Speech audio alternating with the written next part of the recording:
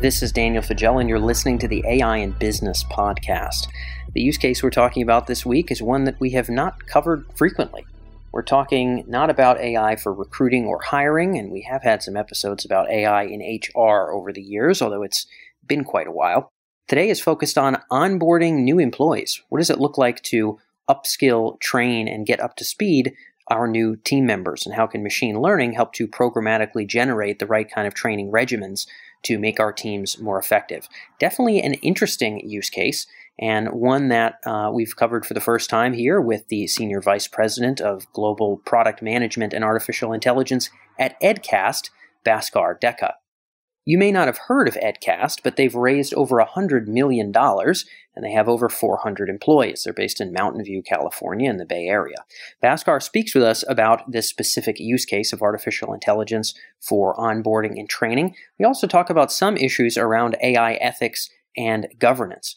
Some of these topics, I think, become very tropey and become very tired, but Bhaskar had a lot of candor in this call and went deep on his genuine take on some of those issues and concerns. I think it's curious to see where and how ethics and governance kind of comes up in our B2B conversations here on the podcast. But I think Bhaskar handled it well, and I think this is an interesting episode to tease out some of those issues too. So a unique use case, some ideas on governance, and a lot to talk about and think about. Hopefully you all get a lot out of this episode, as much as I did in learning with Bhaskar when I was recording it. So without further ado, let's fly right in. This is Bhaskar Dekka with Edcast here on the AI in Business podcast.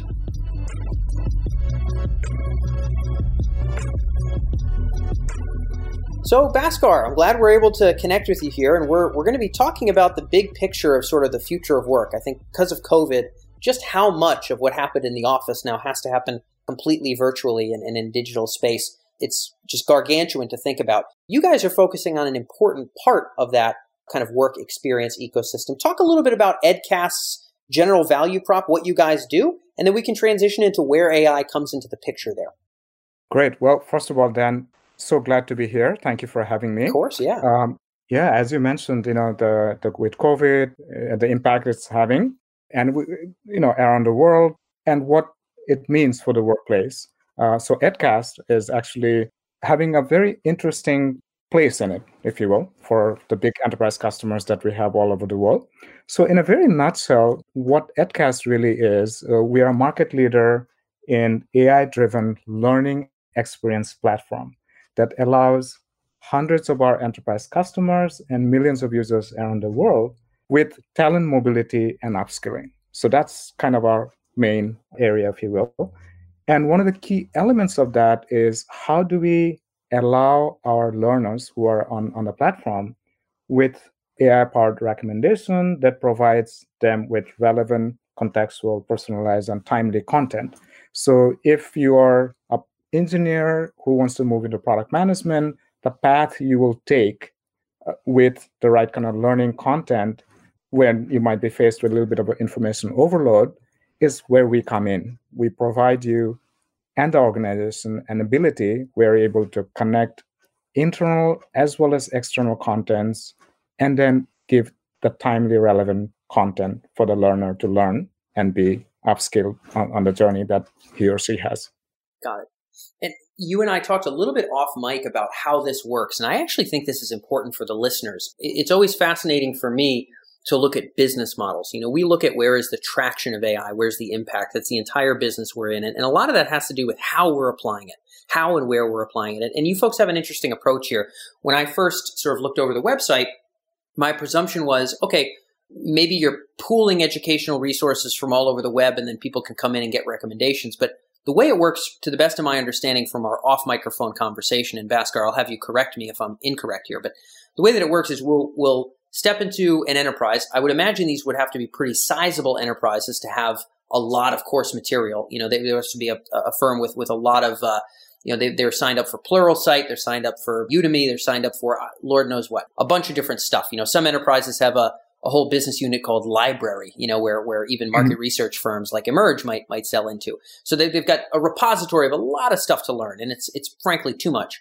And you folks will kind of drink in the different content units, whether it's a video or a video course, or whether it's some kind of an ebook guide, or I don't know what various mediums and you guys pull in, if it's audio, text, video, the whole 9 yards or what it is. But you'll pull all that in, and based on metadata or based on what your artificial intelligence can append for metadata and sort of by inference, you'll be able to kind of build a sortable, searchable, even recommendable ecosystem of all the educational content assets we have, and maybe then break those down by which are applicable to product managers, which are applicable to developers of this kind or this kind or this kind. Let me know how you would refine that description. That's me doing a very tertiary job.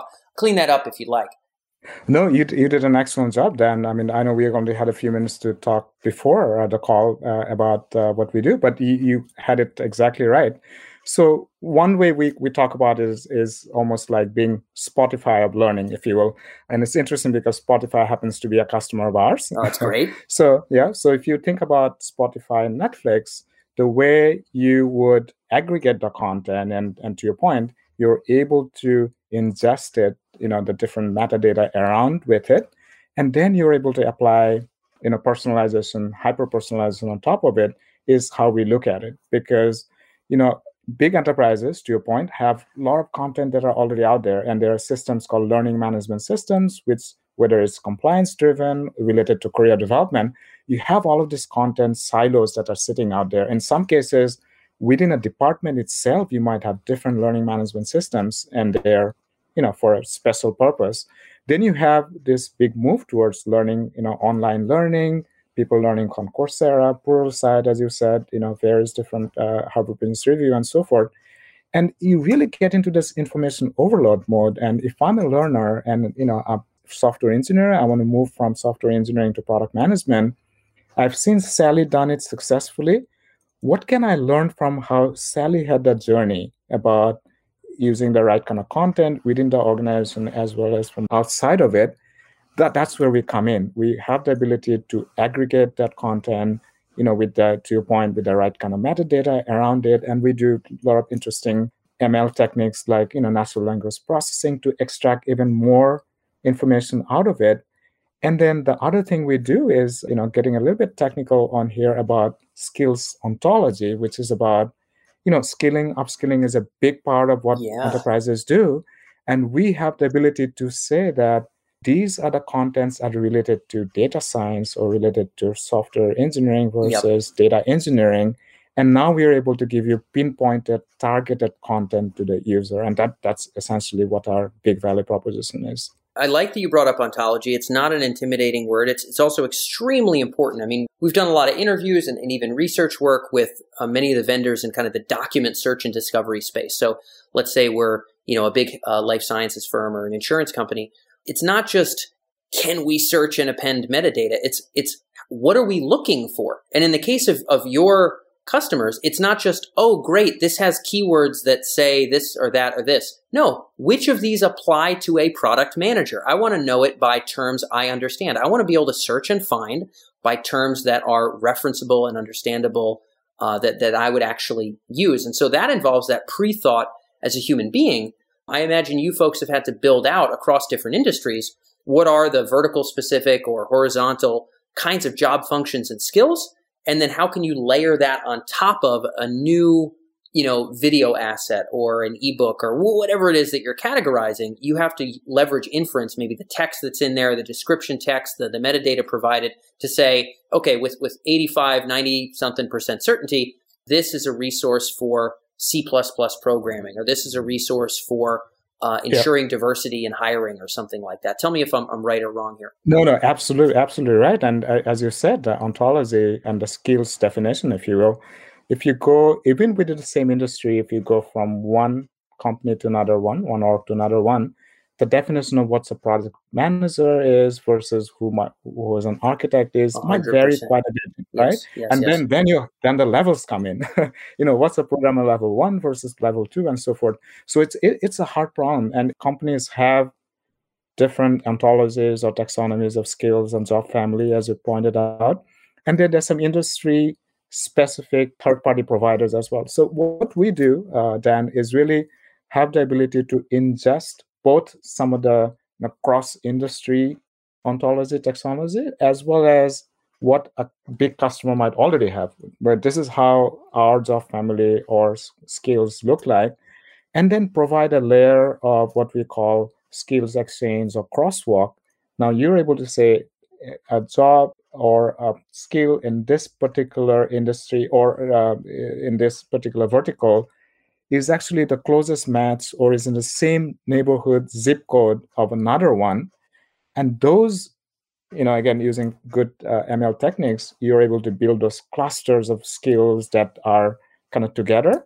And now, as the contents are coming in, to your point, you're able to match or map them into those, and they become more relevant for you. So again, it's not a easy problem to solve, but with the AI techniques now, it's getting more and more better. And we partner with, many different vendors or providers of these skills ontologies, and being able to aggregate and provide a more unified view, if you will. Yeah. Well, I think people underplay or certainly underestimate the challenge of ontologies. How much of that work has to happen before these AI systems can be as valuable as we'd like. I know that in the life sciences space, there might be 4 ways to, scientifically describe this particular protein or molecule or whatever the case may be. And then it's called something else when it's mixed in this kind of a solution, but we would like it to show up because it does relate to the same thing. And you imagine that spidering out for, hundreds of thousands of terms and whatever else, and it becomes almost unruly. And there's companies that literally sell ontologies in spaces like life sciences. Like it's their business. They will literally just sell these complex ontologies. You guys are entering this world of skill where it sounds like you have to build and maintain something similar in order to layer that value on top of your ecosystem of learning content. Absolutely. So what we do is we have, let's call it a EdCast global taxonomy ontology, which is based on industry standards, but we also, to different partners that we have, are able to ingest that and provide that mapping so that contents as they're coming in, both from inside and outside, are again harmonized or matched to the same level of skill definition. It's not an easy problem to solve, but that's where AI comes in, supervised, unsupervised, semi-supervised learning, clustering techniques.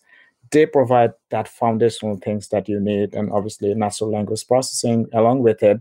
That's why AI is at our core. I mean, we talk about the fact that data is doesn't just drive our business. Data is our business because the different contents that are coming in and then applying those techniques on top of it is what the customers draw the value out of our system. Because we are not, there are people who would build some content within our platform. We have this thing called user-generated content. That's only about 10% of it. Its majority of the contents are already out there, whether it's internal or external. We are just providing you a good personalized experience on top of it because we are able to aggregate that and personalize it for you. AI at the core. Fortunately, you guys are a Bay Area firm with really substantial vendor backing to be able to invest in the kind of talent to have AI at your core at that level. And it does sound like from the use case, it's more than warranted and more than needed. So I guess knowing what you folks do now, maybe we can talk a bit about where sort of AI is transforming the future of work at a high level. When we think about, the coming decade ahead, certainly we're not all going back to the office at the same, level that we were at 2 years ago, probably never again anything close to that as far as we can tell.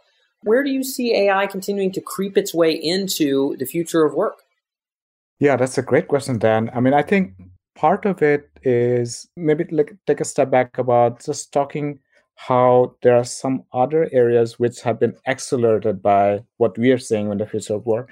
For example, with the remote work, people joining in through Zoom as opposed to having physical meeting, what we are seeing is that, as an example, instead of people coming to EdCast platform a link, for example, if you're already in a meeting, whether it's Zoom or WebEx or maybe Microsoft Teams, then having that experience where you are able to actually get content where in the middle of a meeting, in Microsoft Teams or Cisco WebEx, being able to find content right there is getting a lot of traction. So we had what we call learning in the flow of work, that ability to, do some search while they're writing a PowerPoint document, being able to search through our platform to find the right content on it. We had some of the early versions of it, if you will, But COVID really accelerated that. When people are engaging more on those platforms, they're saying, give me something on the tool that I'm already in, like Zoom and WebEx and so forth. Yeah. So we just announced, big partnership with WebEx last week, and we're doing a similar thing with, working a similar thing with Zoom.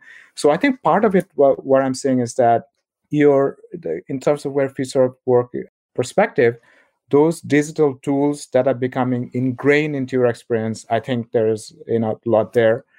The other one kind of related to that we talked about is, when you talk about skilling, not the fact that people are not there physically and not able to do it, your remote aspect of, mentoring and how you do that and how you, tie different folks together with the right kind of skill matches and so forth. There are some partner elements of it, and that we are seeing that. The other aspect that, and again, it's part of kind of evolution of learning, is how do you take it from what you have as current based, very data driven learning, to maybe getting more into a learning in terms of whether it's, using the industry term of transfer learning versus reinforcement learning, where again you're tapping more into the experts in a remote fashion, but you're able to draw that. So I think those are some of the things that we are seeing, and we are trying to see how that applies into our area. Interesting. And the first point you brought up about kind of contextual learning, I forget what I had seen, some sort of, there certainly is a vendor ecosystem for this. It's not an area where I'm presently focused, but there's certainly a vendor ecosystem for this, where I'm inside of application X and, I'm able to be prompted on how to use this software, or how to better use this software, how to get something specific done that I'm trying to do, whether I'm in Zoom or I'm in Adobe, whatever. I've heard one vision painted of this, where future software firms will sort of have kind of AI baked in at some level where they can kind of tell when somebody's clicking around and lost, and maybe they can prompt them. And if they're clicking around and lost, and we have an 85% certainty that what they're looking for is how to, save a file in a specific way, or, perform some specific function, there could be a prompt that says, hey, are you trying to X? And we can have sort of guidance, education, user experience, basically guided by, behavior and whatnot. When you think about, education per whatever software we're using or online experience we're having, how do you imagine it? I think software companies probably will tackle some of this themselves, but maybe there's an idea for outside education layering on top of what we're doing. What's the future look like there? Yeah, I think that's a great question. So I think you use the right word there. I think the contextualizing is super critical, because many of our investment that we're doing on the AI side, by the way, goes back to those four things. I think, contextual, relevant, timely, and personalized, right? It's a journey. I remember that from an AI standpoint, the Amazon recommendation engine paper, it's like 2003 or something. And then, then they have the Netflix prize, right? About 10 years ago with the big matters factorization. So many of that, if you think about recommendation, is still being used. So part of it is that it's not so much something revolutionary, but something incrementally how you improve upon it. So those four pillars of contextual, relevant, timely information, how do you constantly iterate and do on top of it? So again, from a technical perspective, a lot of interesting stuff happening there with deep learning techniques and so forth. So I think that will evolve quite a bit. The one thing that I want to kind of connect related to that is, again, it's present, as well as I think more move towards it, is how do you layer in privacy and responsible AI on top of it? Many of our customers, some of the big pharma companies, one of the biggest pharma companies who are a customer of ours, they are one of the pioneers, or rather, front runners in this space, about how they are sipping in everything related to responsible or ethical AI into it, because they are asking the question of, as you're building your models, are they bias free? This classic race, color, creed one. So I think that's one of the, when you make it contextual, on one hand, you want to know more about the person, because then you can make it more relevant and contextual.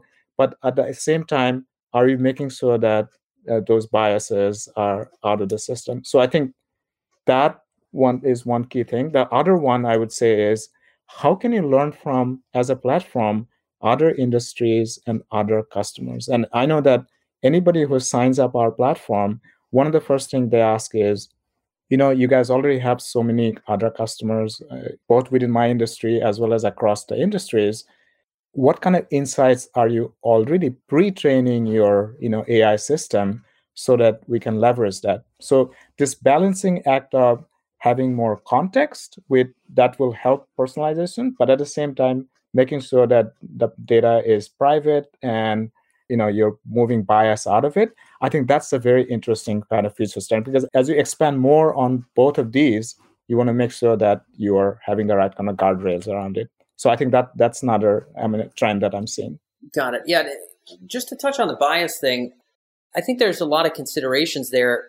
On the one hand, if I think 5 years ago, 7 years ago, when I first started doing interviews, I'm sort of proud of, I guess, the AI and tech community for really thinking so thoroughly around the near-term kind of social good consequences of AI. It's much more than I would have maybe expected, and I think it's admirable and great. On the other hand, I think that there's kind of a culture bubbling up here around, are we using AI? Yes, no. If yes, walk on eggshells because you might be racist, right? Like there's that dynamic coming in, which jeepers crow, I hate to tell you, I really don't like.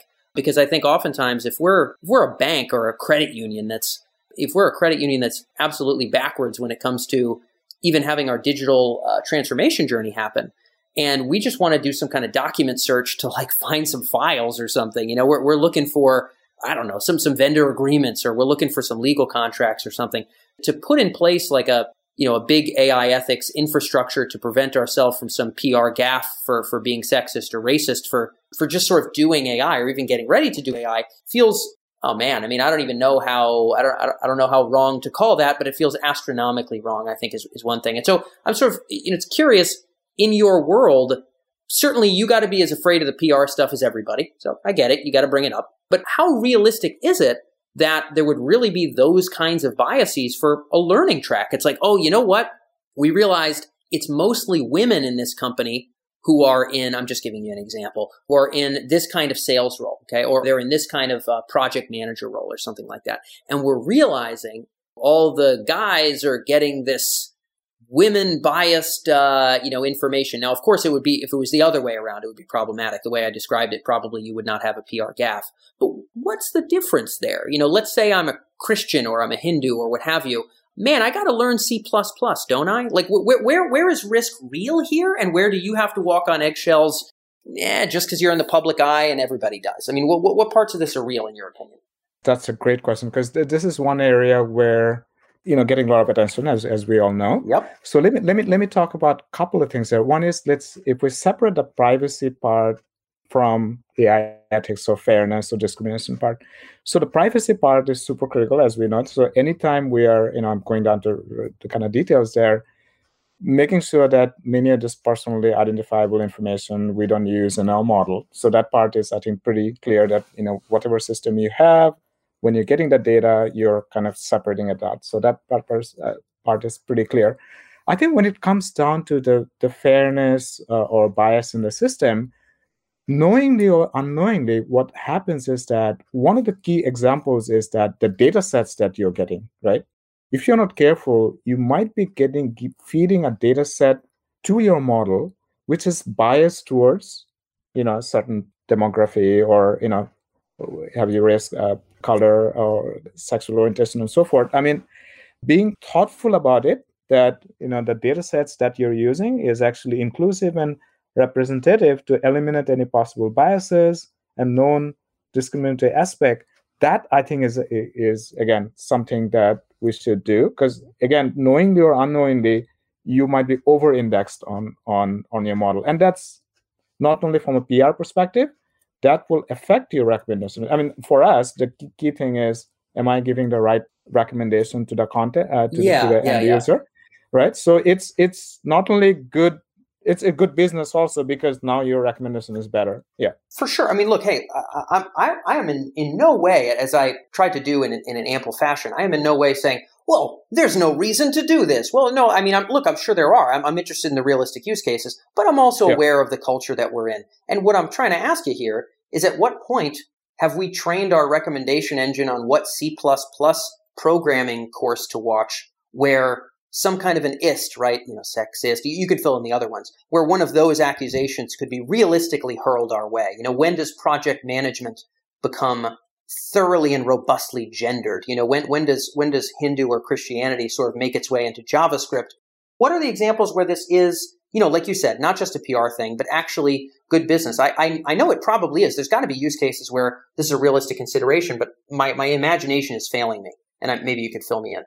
Yeah, so I think it's maybe if we talk about some of it, so in our context, maybe sexual orientation or even, I would say, ethnicity might not be relevant, but if we are, or even race for that matter, but, if we think about gender or, in some cases, even the demographic representation of certain, segment of populations versus another, even in a geolocation, that might become relevant. So that's why when we are looking at the data sets, first training the model, as you go through training the model versus testing it, those are some of the things we're looking at. And again, the privacy part is key part of it. But when it comes to the ethics part of it, it's more about just making sure that our data is representative of the actual population, as opposed to maybe biased towards one segment. And I guess, do you control for that? I mean, I imagine you might work with a company in India where you only got so many people that aren't from India that work there. But do you have to make sure that your C++ course doesn't offend somebody who's from East Asia or who's from America or something like that? Because I guess sometimes you work with companies where it's just inordinately filled with younger people. You're in the Bay Area. You got a lot of companies that the average age is not 45 or 55, but there's some companies where that is the case. How do you deal with the fact when that's kind of the general gist of the company writ large? Do you try to tease out all the minorities in age, race, gender, handicap, not handicap, et cetera, and then make sure they all have their own version of the track? Or how do we control for that when just sometimes a company's composed of X kind of people mostly, and that's just sort of what it is? How do you juggle that? Yeah, and again, it's an evolving field for us as well. For sure. But truth be told, right? I mean, for many folks. So we are learning as we go. But and this time I will get out of the AI engine. I'll talk about more platform accessibility, because you mentioned that's a key part of it. So making sure that we are not biased toward against it. So we recently got yet another certification around it. So that's one aspect. Cool. And again, it is that.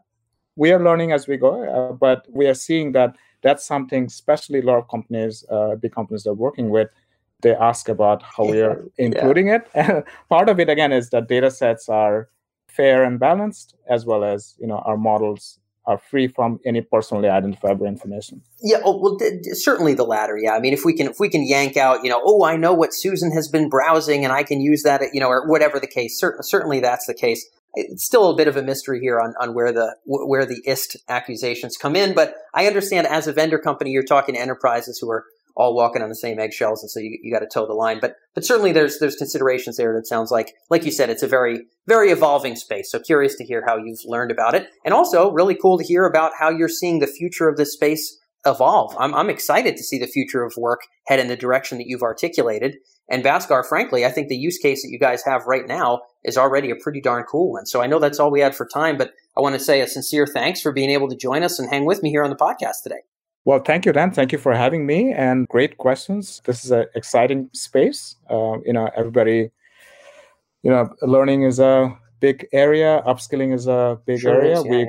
We are doing a major upskilling area for the whole of the government of India, in addition to what we do, big organizations. So very excited about what we're currently doing, as well as the opportunities ahead. So thank you again for having me and for a great discussion, Dan. Awesome. Cool, Bhaskar. All the best.